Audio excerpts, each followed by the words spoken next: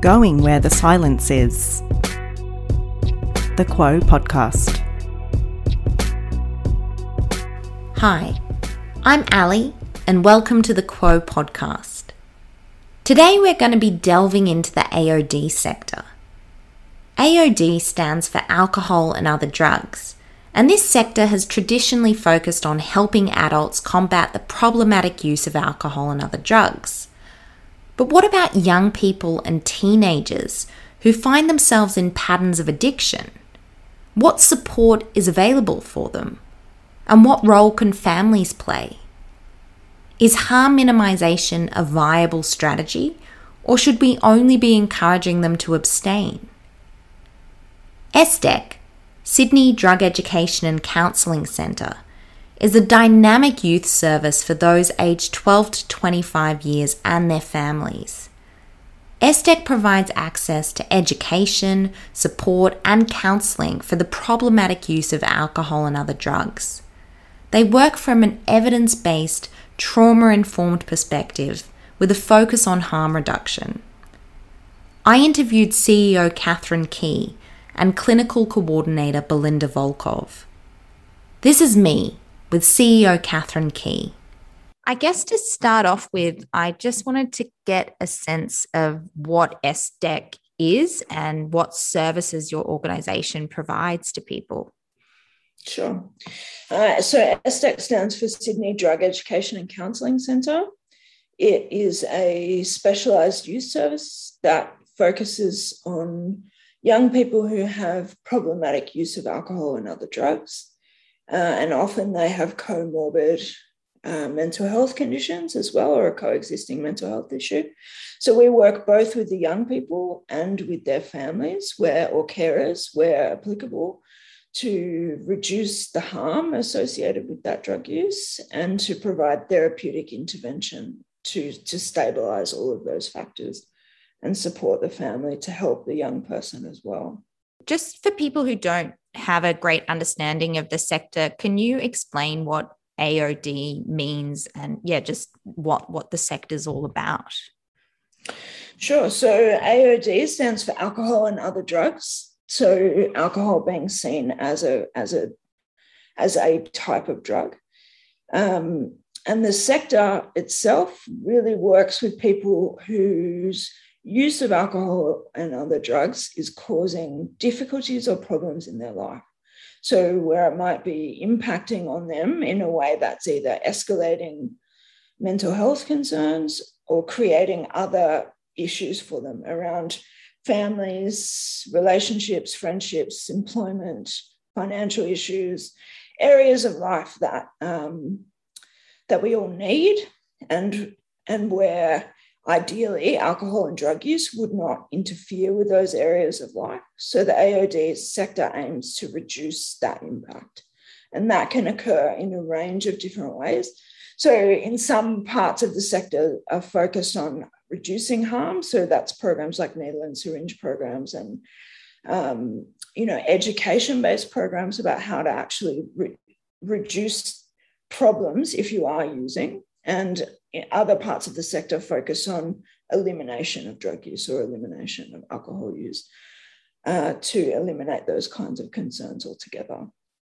And I'm interested in sort of harm reduction versus elimination. Are these kind of opposing approaches, or can they be, used together for, they've got a similar aim, but just a different approach? Yep. It's a really good question. They're really on a spectrum, I would say. So all alcohol and other drug interventions aim to reduce harm. That's the point of them. And abstinence from those drugs is one end of that spectrum. So for some people, they find it easier or more constructive to be abstinent and just eliminate that risk for themselves. And then working backwards all the way to the other end of the spectrum where people really have very little inclination to stop using at that particular time. So what we do is we kind of focus on, okay, so you're going to use drugs or alcohol. How can we prevent you from actually contracting an infectious disease in the process of that? How can we help you to sustain employment? How can we help you in other ways that will kind of reduce the impact of that on your life and on the community? Catherine, on what is unique about SDEC's approach? So often in drug and alcohol services, the focus is on the individual with the problematic use. And what the research really shows and what we really see is that outcomes are majorly improved if young people have the support of those around them. So there's a couple of things with this. One is that the drug use or the alcohol use doesn't exist in isolation. It actually impacts all of the people around the person who's using that substance. And often the families are heavily impacted and they don't necessarily get the support that they need to be able to cope with the impact of that. And that can actually interfere with the outcomes for the person using substances. So we aim to support the family and buffer the impact of that and simultaneously work with the young person around what their goals are and how they can take steps to improve their own situation. And overall, we see that where the families are involved in service delivery, the outcomes for the young people tend to be much better. Catherine explores the accessibility of AOD services and how stigma affects interventions. From my understanding, your service is accessible to everyone. Does it involve cost to the young person or the family? No, there's no cost. It's free. And is that something that's the norm in the AOD sector? And I guess, why do you think accessibility is important in this context? It's not entirely the norm. So we're part of the non-government sector, so we're funded by health. And in health-funded services, it is normal for the services to be minimal cost. However, I would say most of the services delivered are delivered privately, and they're delivered through private psychologists or therapists and through the private health system. And that creates kind of tiers of support, I would say. So essentially, the more support you can afford, the more support you will get. And so it's really important for services to be publicly funded and available for people, because we know that substance use is the most stigmatized health condition on the planet. And that stigma really reduces people's willingness or ability to access treatment. And so reducing access is extremely important in getting people to engage in services. On average, it takes people on up to 20 years to access interventions for drug and alcohol use. So particularly with young people, if we can get them engaged in services much earlier and wrap support around them, even if they're not at a point where they're ready to make significant changes around that, it means they're actually engaged in support. So when the time does come that they're ready to make those changes, they're much more likely to seek help, and they're much more likely to have had positive experiences with intervention. And cost can be a significant barrier for people, particularly if they're using illicit substances. They've often got criminal histories. Employment might be difficult. They don't necessarily have access to the resources that a lot of people may have. So it's imperative that people can actually access support when they need it in a timely way. Yeah, exactly. I guess what you've said sort of brings up a couple of questions that I have. Firstly, just picking up on what you said around the stigma of substance abuse, like that really resonates with me, especially as you mentioned, people can get involved in the criminal justice system, and there's a huge stigma around that. So it's kind of like this double stigma. Do you work with young people who have criminal histories, and what do you think sort of people outside the sector need to kind of understand or change to help reduce that stigma around substance abuse? Fundamentally, I think we need to be shifting the narrative around substance use away from being a criminal issue towards being a health issue. And I think that change has started to happen, but it's still very prevalent for illicit drug use, particularly, to be stigmatized because it's illegal, which at this point in time it is illegal, and that's the reality of the situation. But with that comes a whole range of vulnerabilities in terms of access and ending up in the criminal justice system. It means that the drugs aren't regulated, they're not easy to access. People often have to commit crimes they're inherently committing a crime to access the drug. Often employment is challenging for people, so they may be engaged in criminal activity to get the money to buy drugs. So all of those things come at a cost in terms of people become more likely to enter the criminal justice system.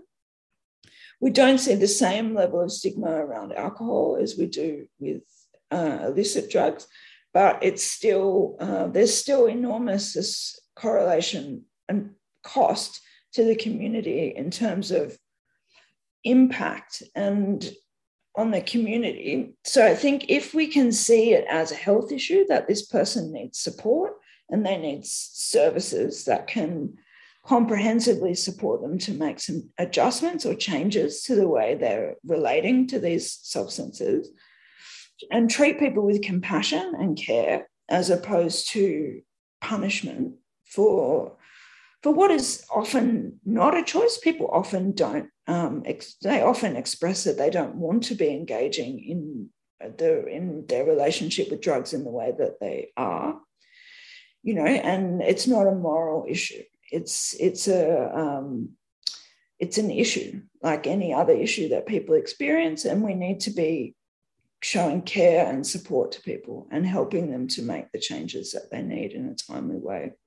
I guess we're all conditioned in this way to have moral judgments towards people who have substance abuse issues, and that's really problematic. And then I was thinking what you were saying about the effect of criminalizing these drugs and how it seems like there's a bit of a double standard with alcohol, because from my understanding, alcohol has a huge toll and is a significant problem for people of all ages. But I guess alcoholism, while stigmatized, isn't stigmatized to the degree of ice or maybe not so much cannabis, but other drugs. And I guess it highlights the relationship between that and the legal framework around these drugs. Absolutely. Yeah. If you are enjoying this episode, please support us by rating and reviewing this podcast, visiting our website, thequo.com.au, and following us on our socials using the handle @thequoAU. Clinical Coordinator Belinda Volkov on the AOD sector and its history. Drug and alcohol traditionally was made up of services that are for adults. And then obviously as the years went by, we saw young people presenting, and of course those services, those very minimal services that are available are still available and work really well, but they're very under-resourced, under-serviced. And what happened was, if you go right back in history, people often talk about why is it that drug and alcohol and mental health are separated?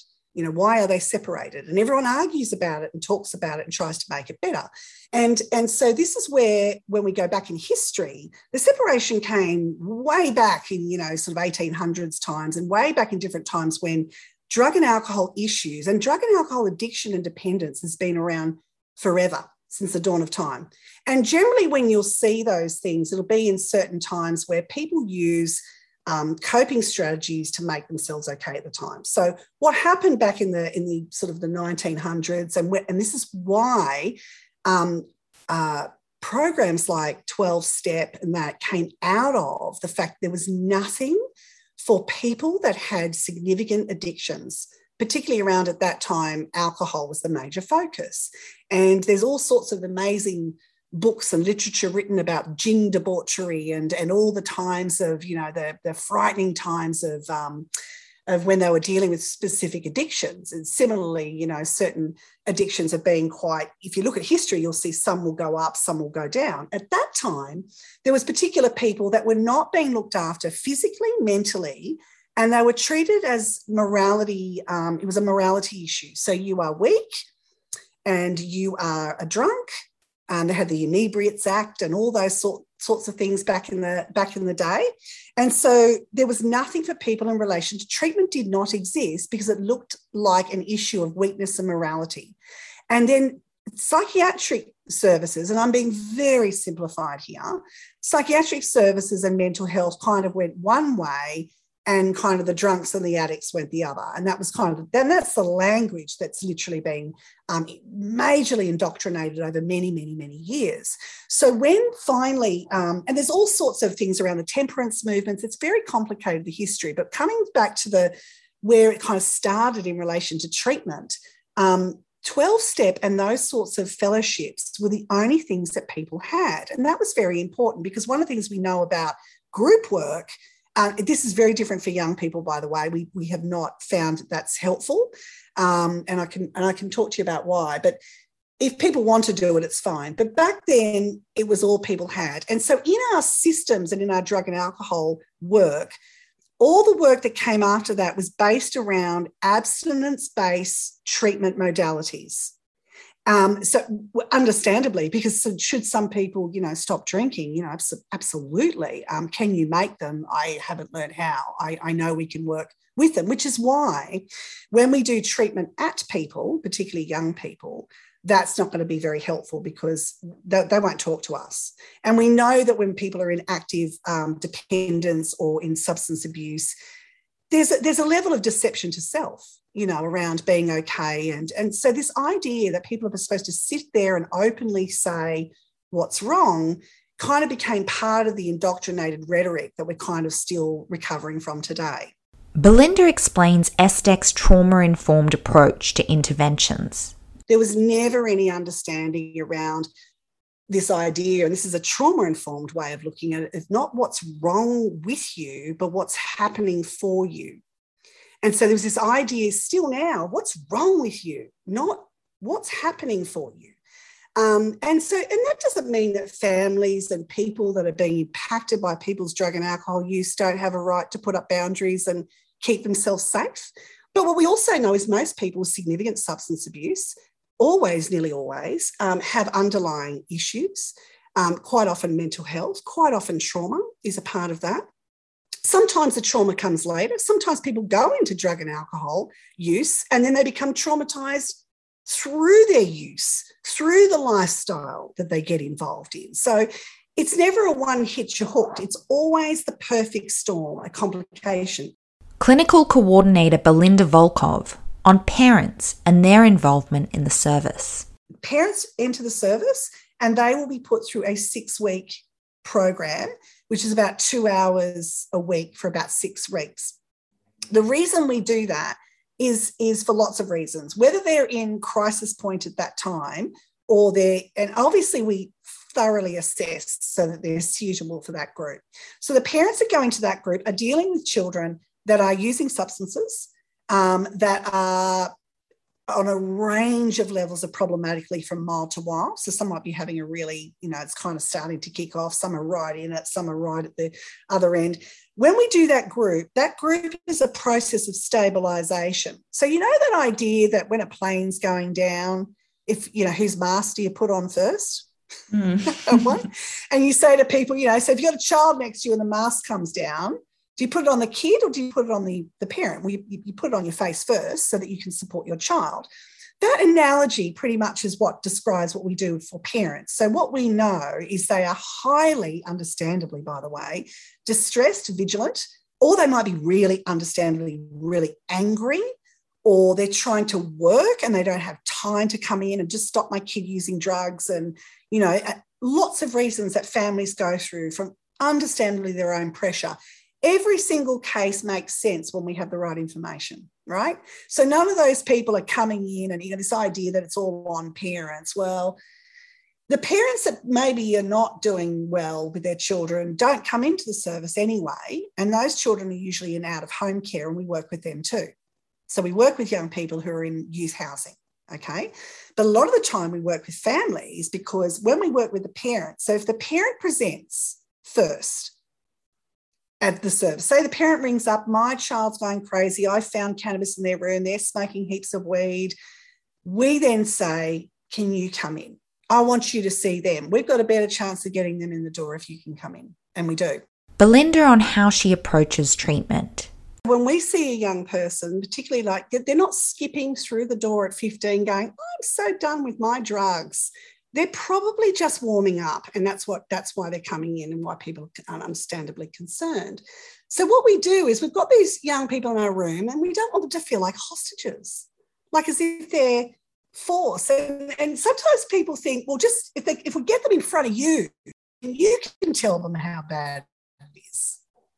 You tell the things that are going to happen to them and you can stop them. And I'm like, wow, that's probably why they're still using, because everyone's just talking at them. So when I talk about treatment with young people, there's a difference between doing treatment with people and at people.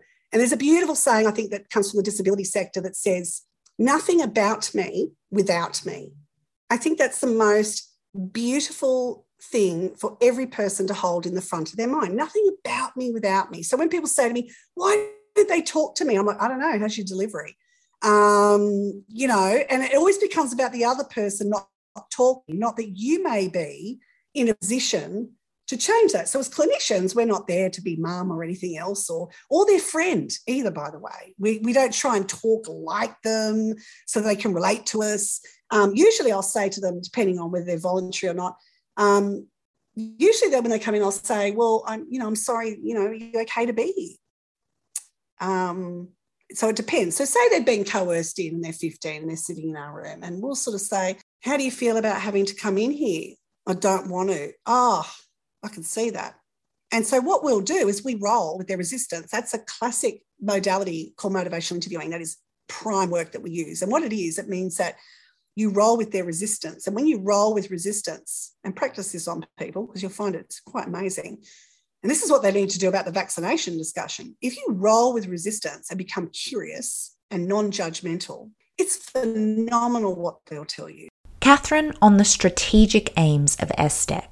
Do you kind of do any liaising with government or trying to encourage government to maybe change their policies around making, for example, like the possession of drugs illegal, and maybe focus on not criminalizing people with abuse problems? I think it's interesting. I mean, I'm new in the role, and I think that at this stage we're not taking that position. We're more focused on supporting the community to respond differently, and I think there's some great work happening in that space at the moment. I know that Uniting has been leading a really big campaign around fair treatment, and we're certainly supportive of those campaigns. But I think at this stage, we don't have the resources to be going into big advocacy campaigns.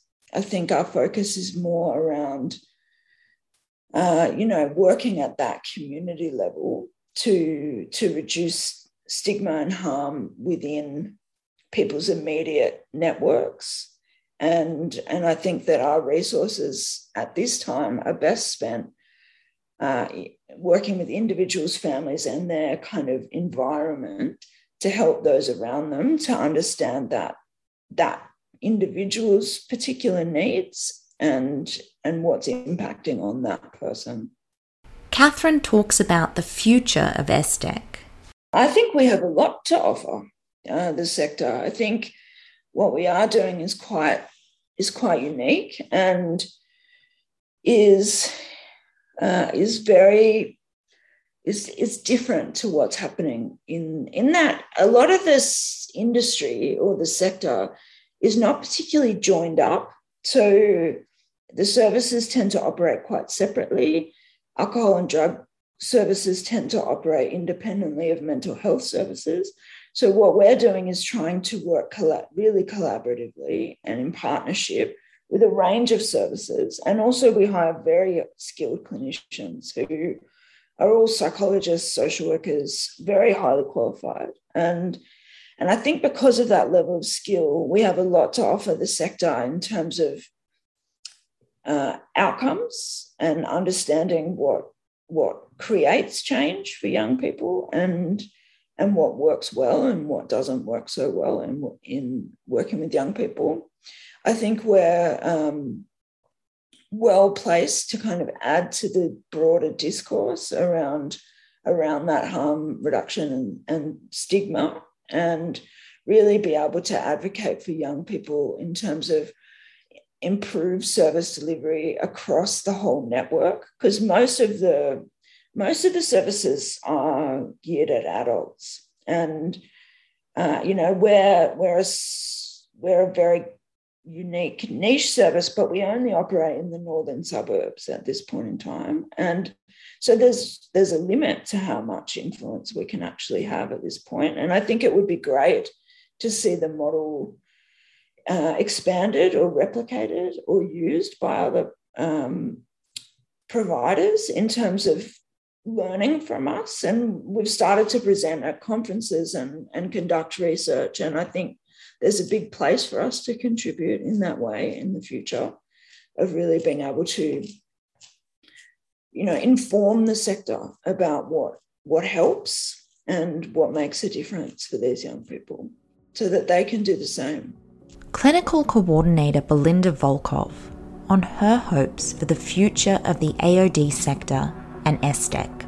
We are pushing for the reduction of stigma and discrimination generally in our sector, which means cultural change.